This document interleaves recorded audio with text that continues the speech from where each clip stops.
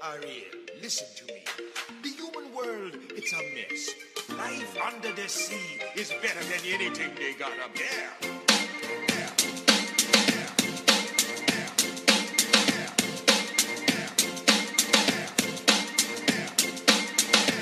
Yeah, I wish I was a little bit taller. I wish I was a baller. I wish I had a girl who looked good, I would call her. Wish I had a rabbit in a hat with a bat and a 6-foot parlor. I wish I was like 6'9" so I can get with Leoshi, cause she don't know me, but yo, she's really fine. You know I see her all the time, everywhere I go. Even in my dreams, I got scheme of ways to make her mine. Cause I know she's living fat. Her boyfriend's tall and he plays ball, so how am I gonna compete with that? Hello and welcome. It's your Let's Fix Football this week. This is your host, Gabe Lezra. I'm joined by Evan Mateer. Evan, not as much to talk about considering everything that went down over the last couple of weeks. Yeah, it was a little bit of a slow week. I think that, like the top six in England, like 4 of the top 6 played each other. But for top teams playing each other, I don't actually think you learned that much in England this week. And, same thing in Germany, right? You had Bayern and Dortmund play each other. And I don't know. It just didn't really feel like there were a lot of monumental European results this week. No, not really. And that's good because we actually spent a long time last show talking about Europe. So we're going to do a quick Europe one and then get into some MLS stuff. And then we got one of the all-time great bad takes. It's a whole video. We're going to get into it. It's going to be great, guys. All right, so before any of this, my dude, I just want to say for today's show, I am sipping on, I am going to town on a moonshine that Eleanor brought back for me from Tennessee, peach-flavored moonshine that is surprisingly girly flavored for something of 80 proof. So, I kind of hate peach-flavored everything. I don't know if I would dig it, but I am on board with all the different moonshines. I'm 100% supportive of that. I think that, apple pie moonshine, big fan. Yeah, dude. This one is called Sugarland Shine from Gatlinburg, Tennessee, which is of course it's from Gatlinburg, Tennessee. Yeah. Dude, I've been out to Gatlinburg before. It's freaking beautiful there. I'm sure it is, and it makes very solid moonshine. So you're drinking, you told me before the show, you drink some very Texas shit. I'm double fisting Texas beverages here. So I'm starting off with a shot of 1838. Oh, and I'm knocking it on the microphone.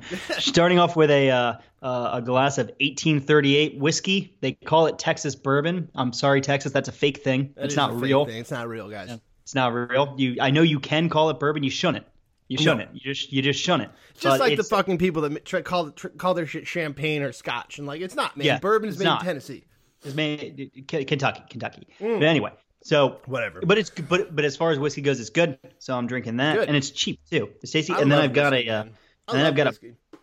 a beer to take me home. It's Lone Star beer. That's the most Texas shit ever. You should go down, you should get a pickup truck and put a huge Texas flag on the back with in front of your gun rack. So what I really love about it is it's kind of slogan on the beer is the national beer of Texas. And I just love it because Texas really does think of itself as a nation. They love Texas things. They think of themselves as Texans, more than anywhere that I've been. They think of themselves as their own little nation. There are blocks of Texas shaped cheddar cheese at the grocery store. I'm not even kidding. It's a thing.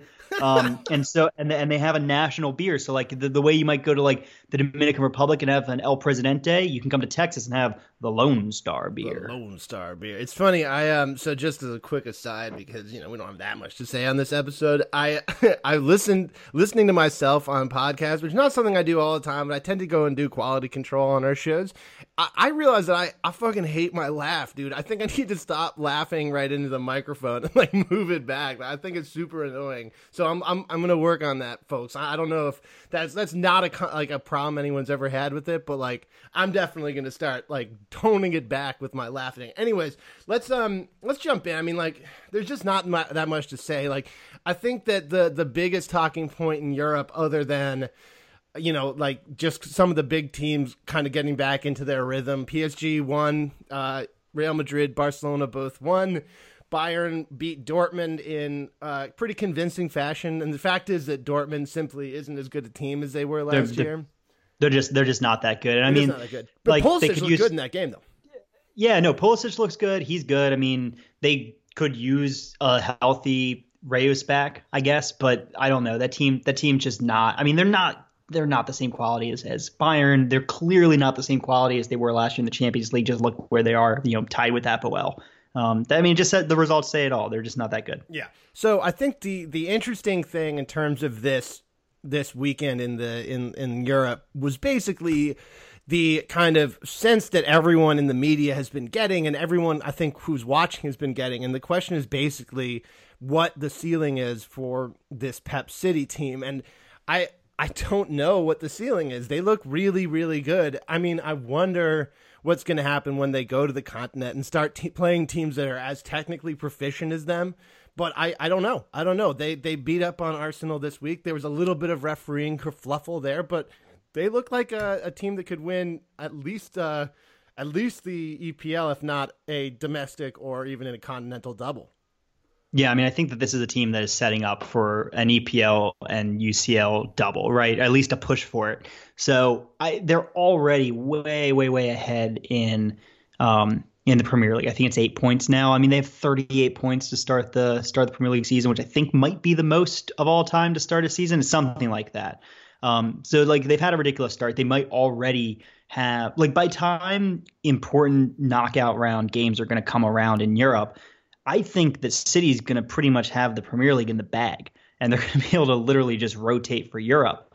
And we're talking about a team that, this week played Sergio Aguero for 60 minutes and brought Gabriel Jesus off the bench. That's the type of quality they're bringing in off the bench. I mean, it's completely ridiculous. It's the Real Madrid last year type of quality where Madrid was so stacked, right, that they actually left James Rodriguez in the stands for the Champions League final, right? It's a stacked ass team, obviously, because they spent a fucking shitload over the summer, and they spent a shitload over the summer and didn't sell anyone. So they brought in a bunch of good players.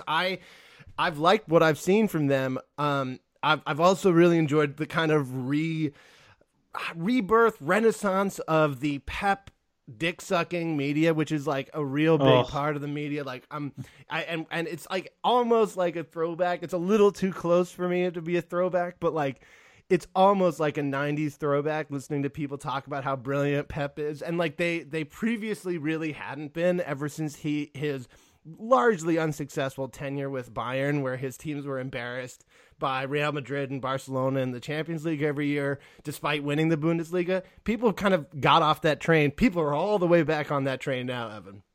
They are, and you know what? I actually don't get it, because I'm not saying Pep's a bad coach or that he hasn't done a good job with City, but when I watch City play, I don't necessarily see a team that is that's dominant is due to tactical brilliance. I see a team that has just a bunch of ridiculous athletes in the attacking band, and they are fast and they're technically proficient, and they are just killing people on the counter. Yeah. And I mean, sure, yes, the coach has a role in setting the team up like that.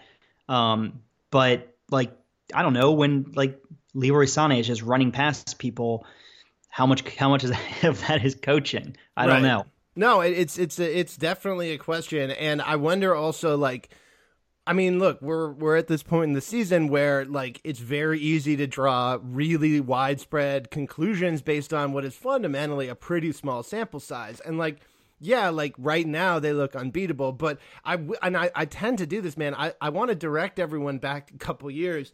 Real Madrid went on the longest winning streak in this sport in 2014-15, and it was from about September through about January. Madrid won every single game they played, including beating Barcelona and Atletico. But in January they lost, and the entire bus fell apart basically, and they didn't win any titles that year. I can bring it even closer to home. Last year, City had something like a 9 or 10 match unbeaten streak to start the season. They were in first place. They were about to break the Premier League record for consecutive wins or consecutive unbeaten streak. I don't remember which. Wins, and they ran into this. Arsenal did the whole year unbeaten. Yeah, unbeaten. So it was about wins. They had this huge winning streak, and they were about to break the record. And then they ran into this little buzzsaw called Tottenham Hotspur, who beat the piss out of them in about this time of the season. And City kind of fell apart. That was when everyone realized that Pep wasn't actually playing defense. And they ended up finishing third, right? And so I'm not saying that this is the same team that did that last year, and I'm not saying that that's going to happen to this City team, but people were talking about that team in a similar way. And, we'll see in the second half of the season if or even in the next month and a half. I mean, like, it's just the beginning of November now, folks. Like, we still have all of like the important matches in November and December still to play. So, like, this narrative could change pretty quickly. And, like, I'm not saying it will, right, dude? I'm just saying, like, we have seen this narrative change very drastically for teams that people talked about in that upper echelon of teams, and we have to just be cognizant of the fact that our narratives don't like always hold up over the course of a year.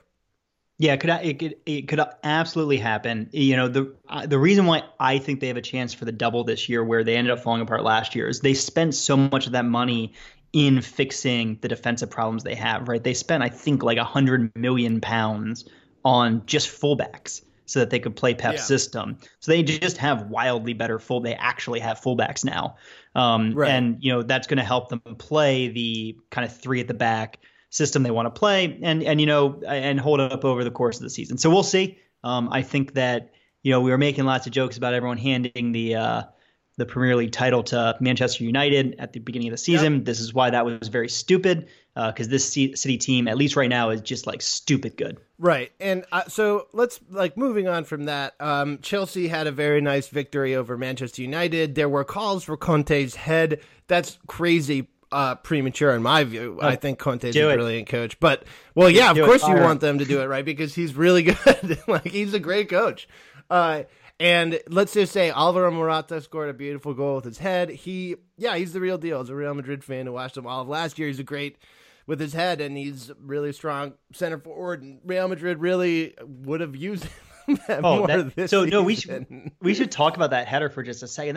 Header was ridiculous. That was from like the penalty spot, and he rocketed that thing in the top corner. That was unbelievable. Good, man. He's good. He's the real deal. And look, he got 1,700 minutes last season. He was a player that on a lot of other teams starts and gets that many minutes. And so he left Madrid because he felt underutilized, even though the minutes didn't bear that out. It was the feeling that he wasn't a starter. And that's someone who simply didn't buy into the Zidane like rhetoric of, look, we're going to have a team where everyone is rotated and we can't feel that there are, non-sit starters other than Cristiano Ronaldo and Keylor Navas. And like that, is sort of where, his head was, I think.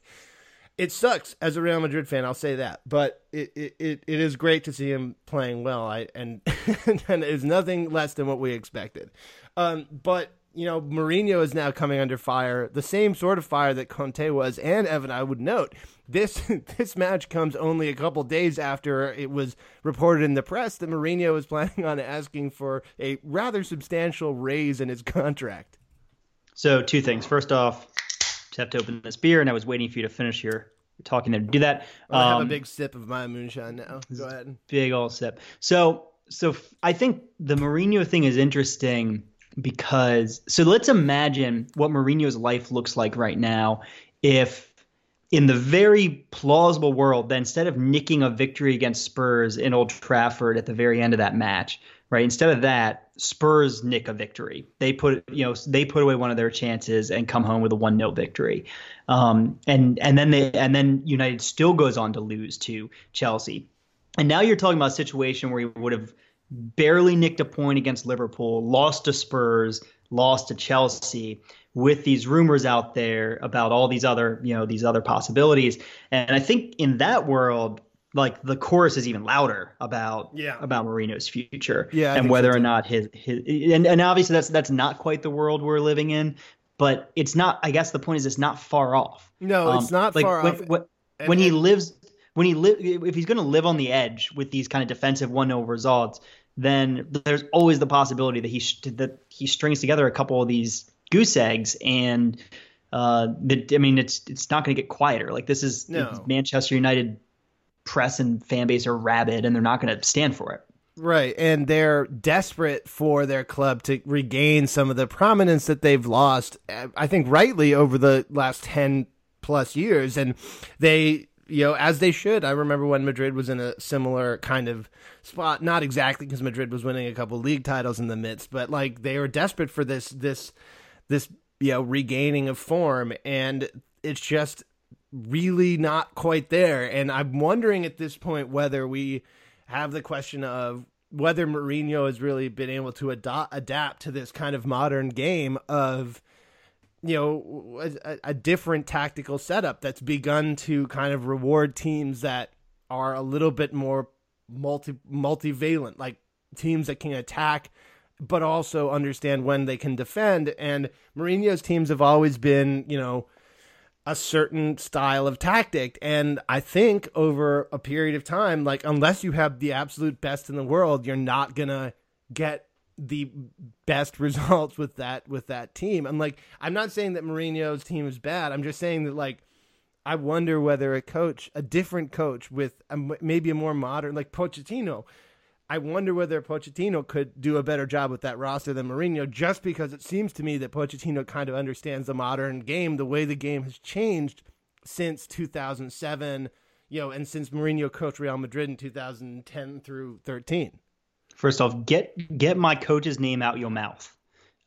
We do not need to be talking about Pochettino going anywhere, but no, I'm not saying he's going anywhere, my guy. Like, I know that's not what you're saying, but like, just for what it's worth, his name is popping up in Madrid fans' mouths right now. I know it's really annoying. I need them.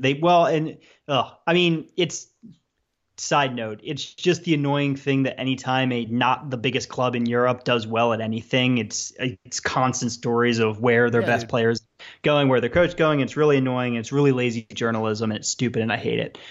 As far as like whether or not Mourinho's tactics are outmoded, I don't know. They are what they are. He's only 2 years now off of his last Premier League title. He still could very well possibly win one this year. He's like judging. There, right? I mean, anyways, go ahead. Yeah. Maybe it's serious. Judging Mourinho off anything where Pogba's not involved is not fair. No, of course that's true. Yeah. This team is built around Pogba. It needs Pogba. Pogba is somehow we all forget that Pogba is probably like a top 5 player in the world at least. Yeah, I mean, he's got to be, right. I mean, he's up there. Yeah, he's in the conversation certainly. I mean, I would rather have a number of other center midfielders than him right now, but not like it's like in the fantasy league. I'd rather have Modric right now, but I think if you're building a team long term, you'd rather have Pogba. Yeah, we can split hairs on that, but he's still an incredible player, an amazing player, and they don't really have a replacement for him. And so judging Mourinho without Pogba around, I think is harsh. Yep, I think that's fair too. All right, let's jump into MLS. So what we saw, before we get into results, I just want to. Hats off to Andrea Pirlo. He announced his retirement after Columbus's qualification to the semifinals over NYCFC. Andrea Pirlo, man, I grew up watching him. He's one of the greats. Absolutely, I mean, I think that the world is full of superlatives for him. I think, Clarence Seedorf told a anecdote about him, about how he loved that he would strategize these moves with Pirlo, where Pirlo and he would exchange a couple of passes, then Clarence Seedorf would kind of pretend not to be making a run, and the defense would forget about him, and then Pirlo would put a perfect ball over the top because Seedorf just began sprinting at the exact right moment, and how they practiced that. And that is exactly what Pirlo did so much better than everyone else. He is the absolutely quintessential center mid in that respect. I adored watching him. He beat my team a few times, but you know what? He was a hell of a player, World Cup champion, Champions League winner. Hats off to Andrea Pirlo. He's the man, and it was a great year and a great era watching him play. I think the same thing can be said for Kaká, I think, right? He also announced his retirement, right? Yeah, so Kaká's calling it quits in Orlando. I think, I can't remember if he's full on retiring or if he's going to go back in kind of semi-retirement to Sao Paulo, which I think is his kind of original team, and finish up there. I'm not sure which it is, but it's the same. Either way, it's the same idea, man. Kaká, yeah. I mean, what can you say, man? He was the preeminent number 10 of his era, and people forget how much of a game-breaking presence he was before his injuries that led to his decline, right? Like that, kind of preceded his sale to Real Madrid, where he never really played up to his potential. But man, was he fun to watch also. And another Champions League winner for that great Milan side. Like just an incredible player. So those two players who ended their careers at MLS, but we have players whose careers continue at MLS. Zach Steffen and the Columbus Crew on to the next round, despite a huge scare in New York, my dude. Like that was not a good game for the Crew. No, so they were up 4-1 on aggregate and went to New York and pulled out a 2-0 win or 2-0 loss to win 4-3 on aggregate, including a ball off the post in minute 75 for New York. Yeah, it was terrible. We were both watching that game, and I think we were both pulling for the Crew, and it was nervy. Like they looked like a team that came in thinking we have a 3-goal advantage. All we have to do is not give up 3 goals. Then you give up 2, and then you're like, oh shit, we better not give up another goal. Right. It's just a whole different ball game. What really got me about that game, Evan, okay. Let's just talk about how the goals were scored. It was a penalty and then a ridiculous deflection. But regardless, NYCFC had plenty of opportunities to score. I will note, though, that the Crew had a number of one-on-ones with the keeper towards the end of that match that would have just put the game away, and they just brutally missed all of them, and it was was embarrassingly bad. Like a couple of moments when the player either tried to control it and slow it down instead of just taking a shot on goal when he was one-on-one with the keeper. It was crazy. I was very upset with the Crew for those the last 10, 15 minutes of that match. Yeah, I was probably more struck with how bad New York played in the last 10 minutes of that match. They had a chance. Football. It was really awful. So, so the Crew was just giving them all the space down the wings and trying to clog up the center. And, they were obviously just trying to keep David Villa from having the ball in the center of the park, which makes a lot of sense. It makes a lot of sense. So they did cause NYCFC to do exactly what I think Columbus wanted them to do, which is pump bad crosses in the box, especially like we were talking about your man Pirlo. Like, boy looked like he has not. He was definitely at the end of his career because he could not hit a cross. And he also hadn't been. He basically hadn't played since for the last 10 plus NYCFC matches. They just brought him in because, well, hell, if they're going to let us cross, let's bring in the guy who knows how to cross. Yeah. But and the thing was, he just looked rusty, and he just couldn't. Nobody they were just over hitting every cross. They were hitting crosses literally over the goal from deep. It was really, really rough stuff, and I know that they're trying specifically to keep David Villa from getting the ball at his feet. If you're Villa in that situation, you're NYCFC, drop deeper and collect the ball and go do something. Like, you're the best player on that pitch by a long shot. Like, it's not even close. And so if anyone can do something miraculous to get you a third goal, it's going to be him. And, just playing into their hands and just lofting 30 crosses into the box over 10 minutes, it was just silly. And maybe that's not so silly if you can actually put good crosses in, and they couldn't. No, they couldn't, and they didn't have anyone in the box who really seemed to be able to get on the end of the crosses much. Like David Villa, let's just remember, David Villa is like 5'7", like 5'6". Like, he is not a tall dude, and I don't mean that shorter guys can't get on the end of these balls, but like, if you're whacking high balls into the area, you better have someone. I'm not saying you need to be Peter Crouch tall, but like, you need to be someone like Ruud van Nistelrooy tall, like 6'2" or whatever. Because like, if you're 5'7" jumping up against a 6'2" defender, you're not getting that ball 9 out of 10 times. It actually makes more sense to have someone take a 30-yard shot, because at least that goes on net 1 out of every 5 times. Yeah. I was not. Yeah, it was all gross. I wasn't a fan of any of the football we saw, but I especially just thought that NYCFC's approach was terrible. These deep crosses, like these crosses from 35 yards out. I agree with you. Just get in a little bit further and just put a shot in, because you have just as good a chance of hitting someone's head. Anyway, so and that's actually true too. Like, if you whip a shot in from that distance, look at what happened with NYCFC earlier in the match. Like, they had a deflection on a shot that would definitely have been saved that bounced in. Like, that just that happens. You have more percentage chance of something kind of random. Look at one of the classic examples of this. Casemiro had a hugely absurd goal in the final of the Champions League where he whipped a shot from 40 yards out that bounced and had this really weird spin on it, and it just got into the goal somehow. And like, you're gonna have a better chance of getting a shot like that if you take shots instead of lobbing these shitty crosses to your short attackers.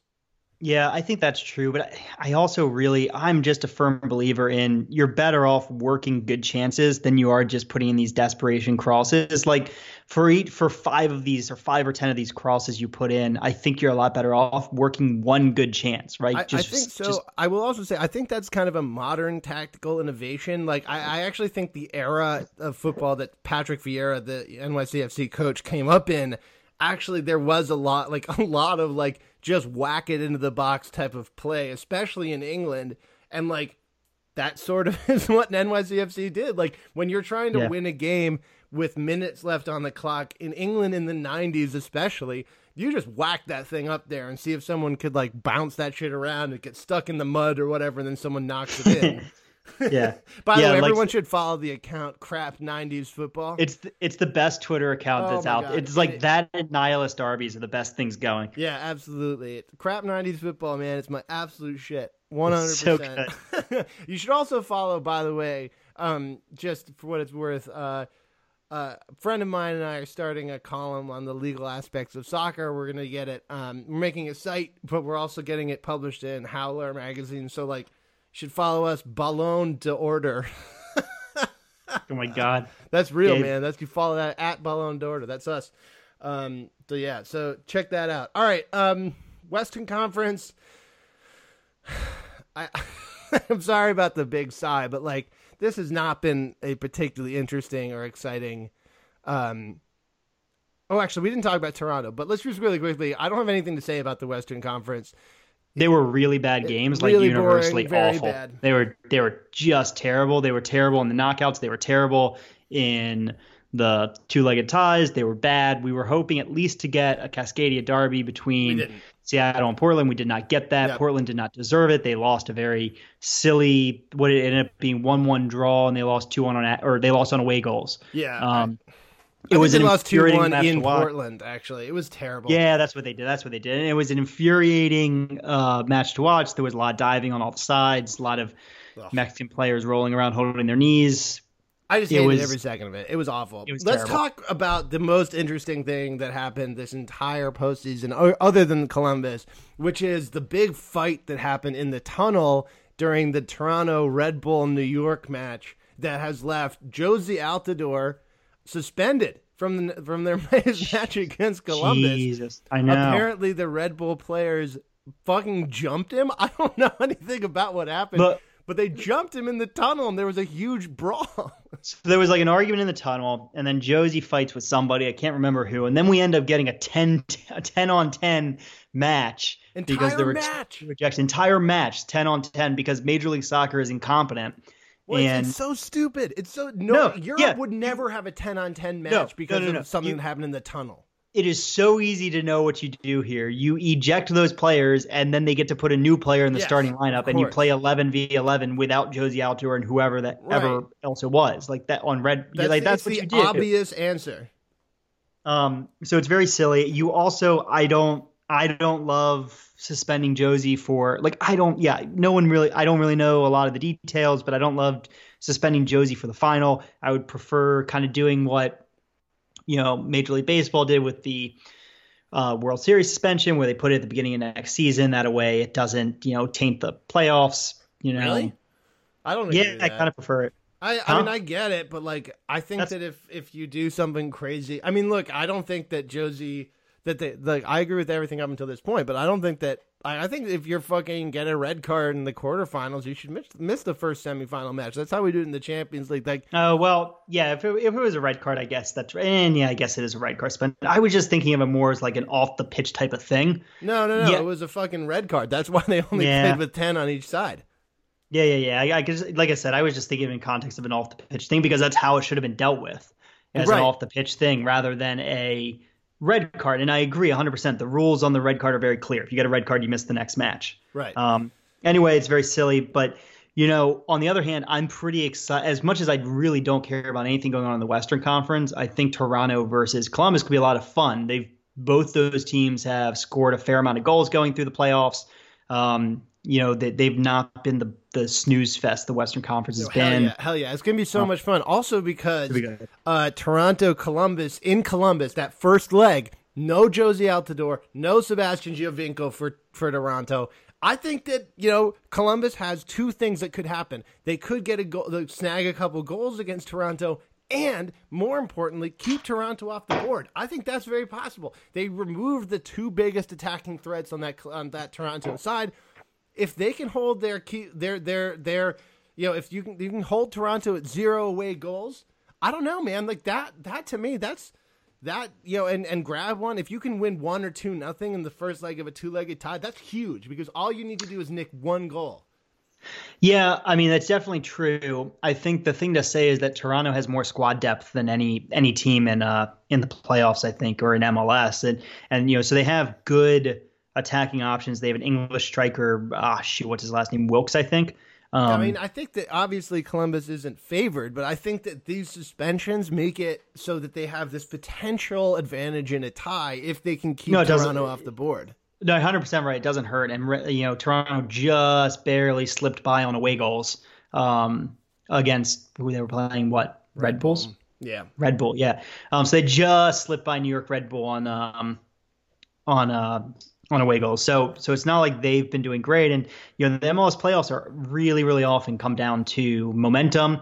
And, you've got a Columbus team that they did just have their unbeaten streak broken. But if we want to call the win and the tie overall, maintaining the unbeaten streak, they're on like 12 matches now.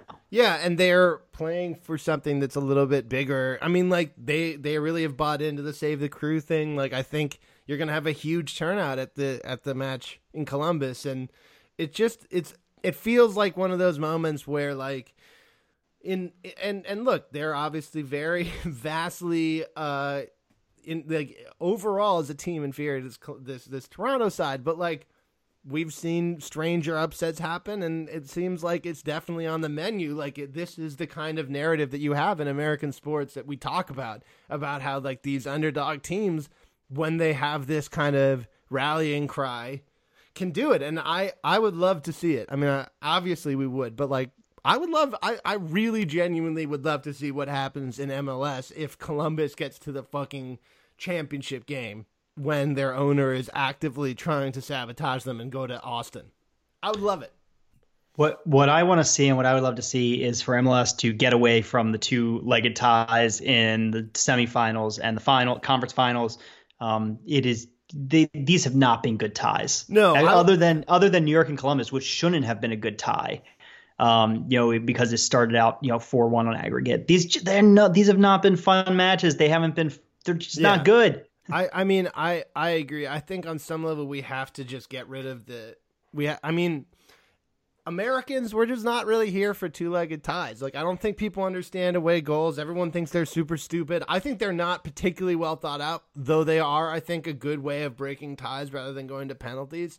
Because, let's be clear, you only get penalties in the second leg whenever you're at one team stadium, and penalties at when you're away from home are actually quite a bit tougher. So I actually think I kind of get away goals, but I don't think that American audiences get them or like them or appreciate them in any way. And that by itself is a reason to do away with these stupid ties. Like, we get one and done tournaments, and the drama is great. Like, the drama of one and done tournaments is great, even though there's more randomness. So that's the thing. So in Europe, the argument against knockout, single elimination over two-legged ties is that it's too random. In one game, anything can happen. Who has home field advantage matters a lot more. And I think in Europe, they're just always, everything's much more about making sure the right team wins. Like, has the best team actually won? That's why they don't do playoffs for domestic leagues. Like, I mean, that's what it's all about, right? We are well accustomed in the U.S. to casino slot machine playoffs. Right. Just look at the World Series playoffs. Anyone can win. It literally means nothing. And you know, it carries throughout basically all the sports. Some are more or less predictable. I mean, I think college basketball is the prototypical example of this, right? Yeah, and we friggin' love it. It's like, you know, it's probably it's maybe the biggest single sporting event of the year. It's definitely up there. And so I think that there's nothing I think, you know, for MLS to really appeal to American audiences, it just, this is the country where you can have a single elimination tournament. Yeah. These are the fans who are going to accept the randomness, but also really just soak in the drama. And the problem is with these two-legged ties, the incentive is for the home team in the first tie to just set up and not give up an away goal and just play really negative defensive football and then try to snag an away goal in the return leg. And I mean, it's gross, it's boring, it's not fun. Well, it's just not an American thing. And I'm on this train for what it's worth. I also would say, like, it's not that for MLS to appeal. Like, I think that MLS is there. Like, I gotta tell you, I think that MLS really has arrived. Like, I don't think that we're at a place where we need to really worry about MLS arriving in this kind of bigger way. No, it's about growing it now, right? Exactly. It's not appealing to the casual fans, right? That's what in America makes the NBA or the NFL so much money. It's not the hardcore fans. The MLS has its hardcore fan bases. It's selling out these stadiums for the most part. You know, it's about getting the casual fan involved who in the playoffs will just turn on an MLS game and enjoy the game and kind of be involved at playoff time or in big games. And they're not going to want to turn on the first leg of a two-leg tie or the second leg of a two-leg tie where they're told that there's already an away goal on the board. And so it doesn't really matter who wins this game. If it's a draw, you know, no casual American fan wants to hear that. And I know it sounds like we're trying to baby the American fan base, but I think it's more like these are choices you make with your league. Choose to match your league format to your audience. Right, exactly. There's nothing wrong. There's nothing anti-football about tweaking the rules of your playoffs. No, exactly. All right. Shall we go to bad takes? I think we need to go to bad takes. It's bad take time. All right. So I told you at the beginning of this that we have a just world-class bad take. So Evan, you want to set it up so I can get ready? So what we've got here is we've got the BBC, who's they're no stranger to bad takes. They've certainly had their fair share, and they decided that it was necessary to put out once again our favorite bad take, the bad take which lends its name to this podcast, which is the "How can we make Americans like football" take. Right, the let's fix football take. Let's literally. Fix football take. It's about, it comes in various forms. It might be a question. It might be saying, what can we do to make Americans like football? It might just be asking, do Americans like football, or will Americans ever like football? It's so good, guys. It's so good. And this has made it that much better by not just writing the column that everyone writes when there's not much to talk about. It has made a video, and it is fantastic. An American to the United States. Actually, I don't know where the hell she is. Doesn't matter. She's in Britain. So she's talking about football, and guess what, guys? We have the video, so we're gonna just go through it. I'm gonna just start this shit right now, all right? Like we're gonna talk this shit through. We're gonna play it on the show and just talk about it. It's classic. It really is. It's classic shit. Hi, I'm Mariana, an American in Britain. You literally cannot escape football here. Sorry, not that kind. I'm just pausing it right there. So we should point out, just to let everyone know what's going on. So first off, our host name is Mariana, and she has said that in Britain you can't escape football. But now you got to understand, she doesn't mean the one with the pads and the oblong ball. That's what she wants you to know. But she's holding the pad. She's wearing pads and holding an oblong ball. So she's wearing pads and holding. And she throws the American football into a soccer goal. Yeah. So we should. I just want to. It just reeks of a sophomore year film communication student, marketing student's project for the communications class. That's exactly what it is. Actually, I mean, I almost feel bad making fun of. No, you know it's on the BBC. It shouldn't. It's not. But that's what it feels like watching this shit. It feels like your buddies. Project where they said, do an investigative documentary about something in your community. All right, here we're going to go. Continue. This kind, which we call this, by the way. Soccer. Shh, you're not allowed to say that here. I just don't get it. America can we stop? Yeah. So I just want to point out, and this is just a pet peeve of mine. Soccer, the term, was invented by the English. Yeah, this is such a dumb like English joke. Like I don't know what the point is of making that joke. Who cares if we have different words for the same sport? Like obviously, yeah, like it's obviously like the Spain, England, French, they all have different words for it because they're different language. We have a different dialect of sport. Like in the U.S., we just call it soccer, which was the English word. It was an abbreviation for association in association football to differentiate it because it's clearer and it's easier. So if we say soccer sometimes, it's because we're in America. And most people, if you say football, they think American football. So like fuck off everybody who has a problem with soccer. Fuck off all you English people who think that you like to make fun of people who don't call it football. It's just dumb. All right, we're going to continue where she makes the best point yet of this entire thing, which I love. But shh, you're not allowed to say that here. I just don't get it. America loves Downton Abbey, the Queen. Okay. This is my favorite point. This is like the classic thing that all these people do where they joke about or they make their point basically entirely, well, Americans like some English things. Why don't they like soccer? And like, first of all, Americans do like soccer, which amazingly she gets to in a second. But like the idea that you can compare soccer to, all right, let's just be clear, it's extremely weirdly ethnocentric where like you're comparing soccer to Downton Abbey and the Queen. But that's the thing. The main reason people in this country like soccer has nothing to do with England. What the fuck? Well, also, okay, so the people who like Downton Abbey, that's not like all of America. That's a subset of America. A small subset. And I bet you that subset also likes soccer. I'm just thinking demographically here. Like, there's a good chance that those people have been to a Seattle Sounders game. Yeah. So like the people who like American football and don't like soccer and think that soccer is some little pussy sport, they also don't like Downton Abbey. That's a good point. They don't. They don't like the Queen. And they don't like the Queen. They don't care about the royal baby. Like the closest they ever came maybe is they saw me post in their timeline an Onion article about the royal baby.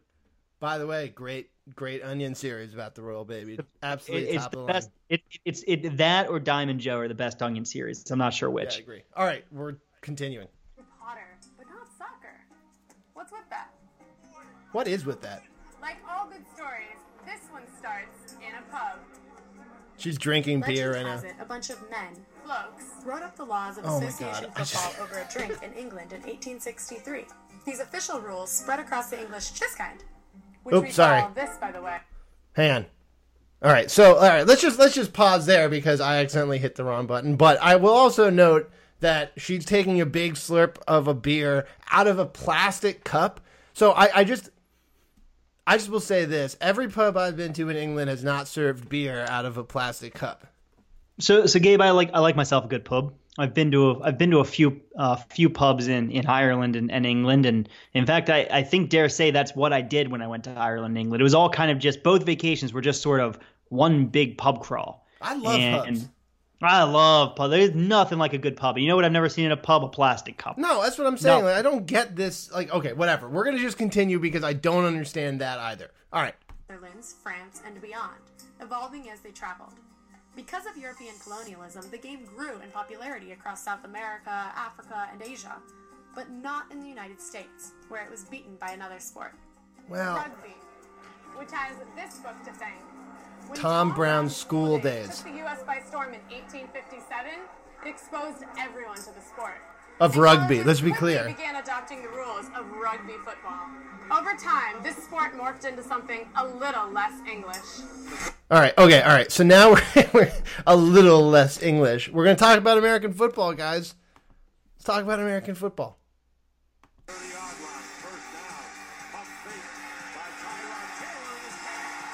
I want to note that the voiceover is talking about Tyrod Taylor, which is pretty funny. I also noted that it's hilarious. Just $600 million. And it doesn't hurt that it's an American advertiser's dream. So, okay, all right. What she's about to say is actually the most important point to me about American football. Okay. Yep, this is huge. This is one's real. The only good point they make. I love you, halftime bathroom break. Look down, back up. Where are you? You're on a boat with the man. She's playing different advertisements. Let's go. Won a game, gain some fame, got a name. So while soccer has halftime hang on. Halftime, she put in air quotes. So, like, every American sport has halftime, just for what it's worth. Also, so I took it a different way. I was wondering, is she saying that in soccer they don't call halftime? Like, I was confused. But they yes, do, though. Everyone, they do. I mean, they even put it at the HT, right? When you see the score scroller, if it's at halftime, and they call it halftime. And sometimes it's called at the break. But you're right. It can't be the other way either, because every single American sport that's not hockey has halftime. No, it's an incredible moment of just like that I've noticed, like, going through this a couple of times. I've, like, obviously we prepped for this. I watched this video a few times, which, you know, you're welcome, because this video is fucking terrible. All right, we're continuing. Injury timeout. Okay. Let's be clear. So Europeans also have, in a lot of their sports, timeouts and injury timeouts. In fact, even in soccer, we have injury timeouts in that the referee will stop play and people will run on. So literally, there's no reason to define this stuff for people, other than the fact that in most American sports, the clock stops running during a timeout. But that's the only difference. Stoppage after score, game stoppage after punt return, game stoppage after turnover. Every break is a commercial opportunity. We also have drama, tight pants, lights, halftime shows, and really, really big player. Okay. Gabe, there is no drama in European soccer, and that's actually one of the things I hate about it, is that there's never player drama. There's never, interesting storylines with who's going where, what manager likes who. It's just also business-like and stuffy. Yeah, players just run onto the pitch and, like, handshake each other and then agree. Go home. Yeah, which side is going to win that particular match and then leave. I would also note there are no such thing as halftime shows in soccer, not like the one that we literally watched when we went to Bayern Munich, Real Madrid. I mean, like, the Champions League actually has halftime shows. They don't televise them, but they have them, right? Because now there's a halftime. Like, God damn it. So what I love about this point, so basically your point here is that big thing that differentiates American football from European football is all the stoppages in American football. And that's true. American football starts and stops a lot, and she's definitely correct. They shove an ad anywhere that they possibly can. That's the worst part about American football. Yeah. I don't know a single person who says, you know what I really love? How many commercials there are in an NFL game. Yeah. Like, everybody hates that. Like, people who like American football like it in spite of all of the stoppages and commercials. Right. That's not why Americans like football. It's definitely a negative that everyone acknowledges. She glosses over, and we'll get to it, she glosses over the only actual reason that people would abandon American football as a sport. And we'll get to it now. Hang on. Time and time again, people claim that this kind of she just football kicked has finally broken a into American football. Mainstream. It's never quite made it. We thought it had when the men's team made it to the 2014. I don't understand this argument. I don't understand this argument. It never broke in except for when it did break in 2014. I don't get that. Well, this is the classic soccer's on its way thing that everyone just keeps saying, and then they just don't realize that, they just haven't looked around and seen that it's here. Yeah. And soccer fever hit the U.S. Obama was a fan. It even made it to space. By the way, half the people playing soccer in that were from other countries. I'm like, it has nothing to do with the United States. The astronauts up there aren't all from the United States, so. No. But this time around, disaster struck. For the first time in 32 years, the team shockingly failed to qualify for the World Cup, a huge setback for the sport's growth in the U.S. That's not to say that there isn't an opening. Take youth soccer. It's massive in the United States. There are more than 3 million children on teams. Even I played. Pictures of her. There's another opening for soccer. Want to know why I'm not a professional NFL player? Apart from that. Her height. There aren't any professional American football leagues for women. Well, there is one. The Legends Football League, formerly known as the Lingerie Football League. But seriously, women's football could be a way in for the sport.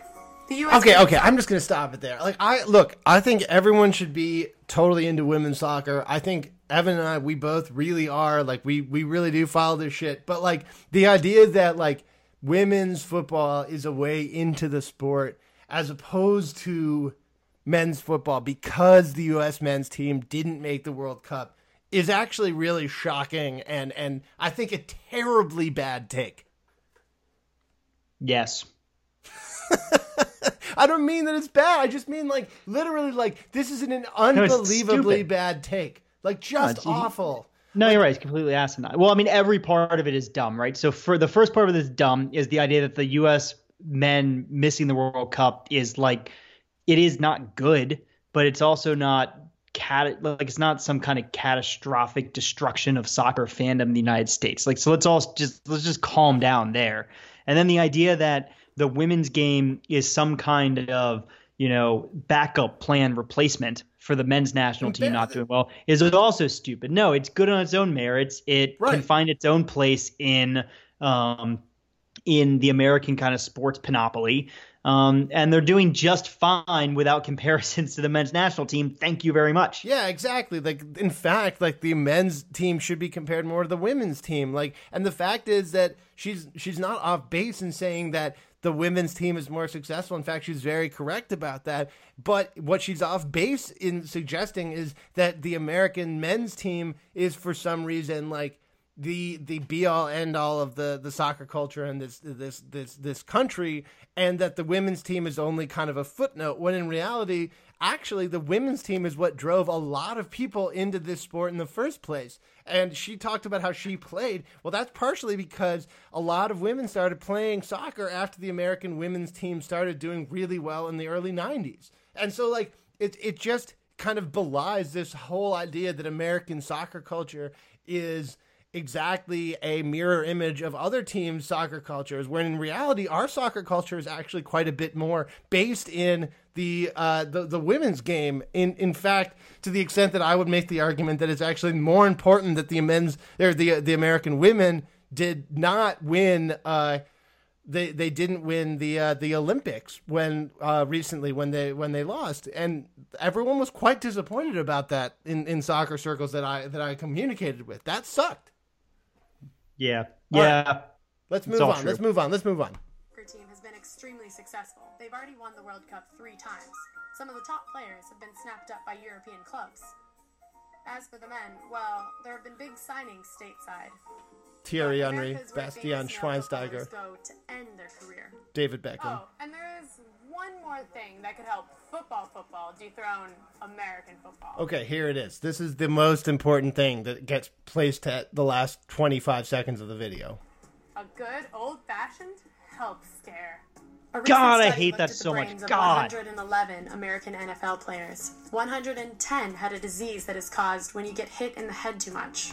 Chronic traumatic encephalopathy is going to be the death of American football as we understand it, and she is correct. Yeah, and she's also flippant about it, right? So like that's what pisses me off so much about health this scare.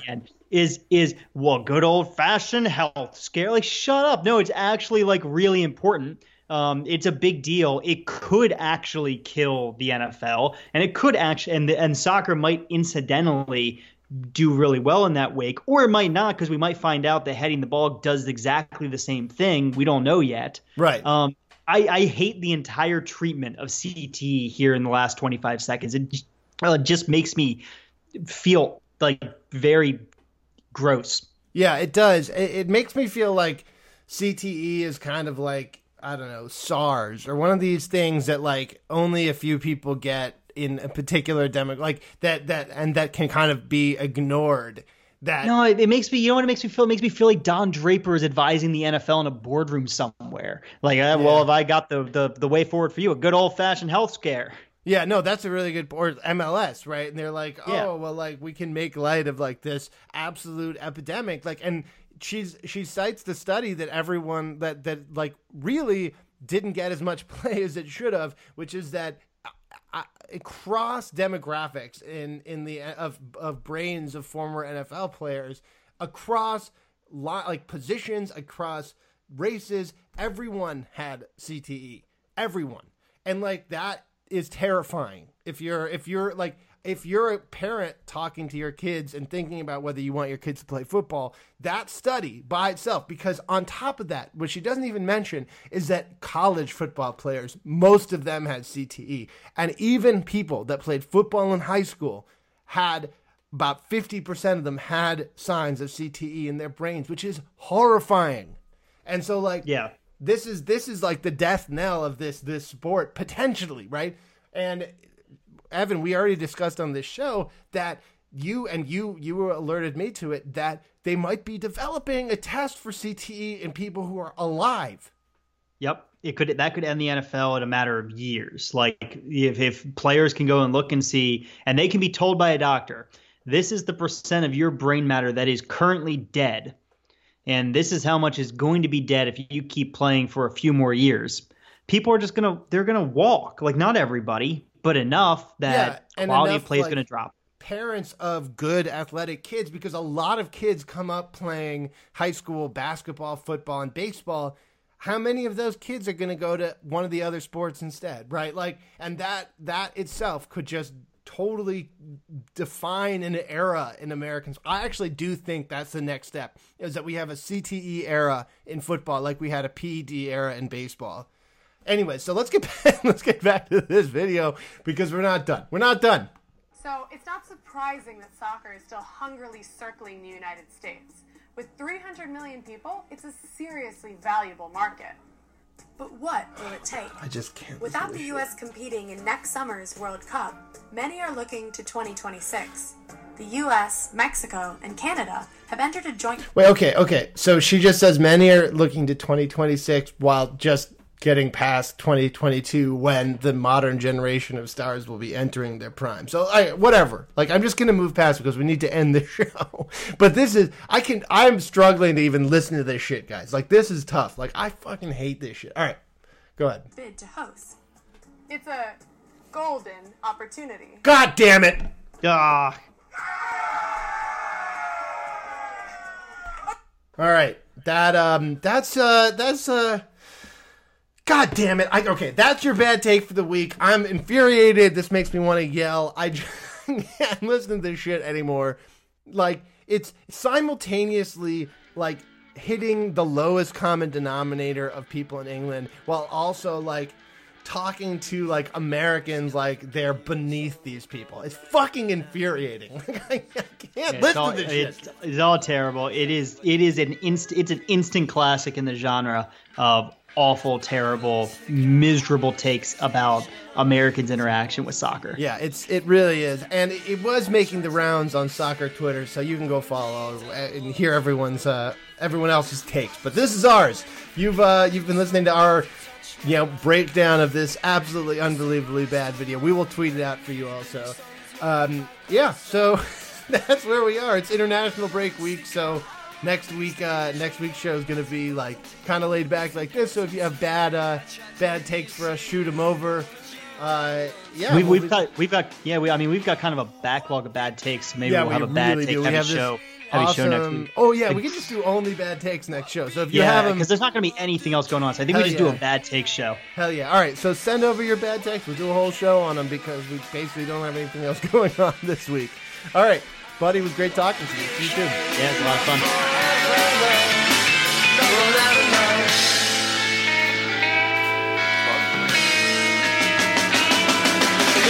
Get me wrong, see, I forgive you in a song called The Likely Land. We all bought the ones, we taught the world, we wrote the songs, and still the dreams we had.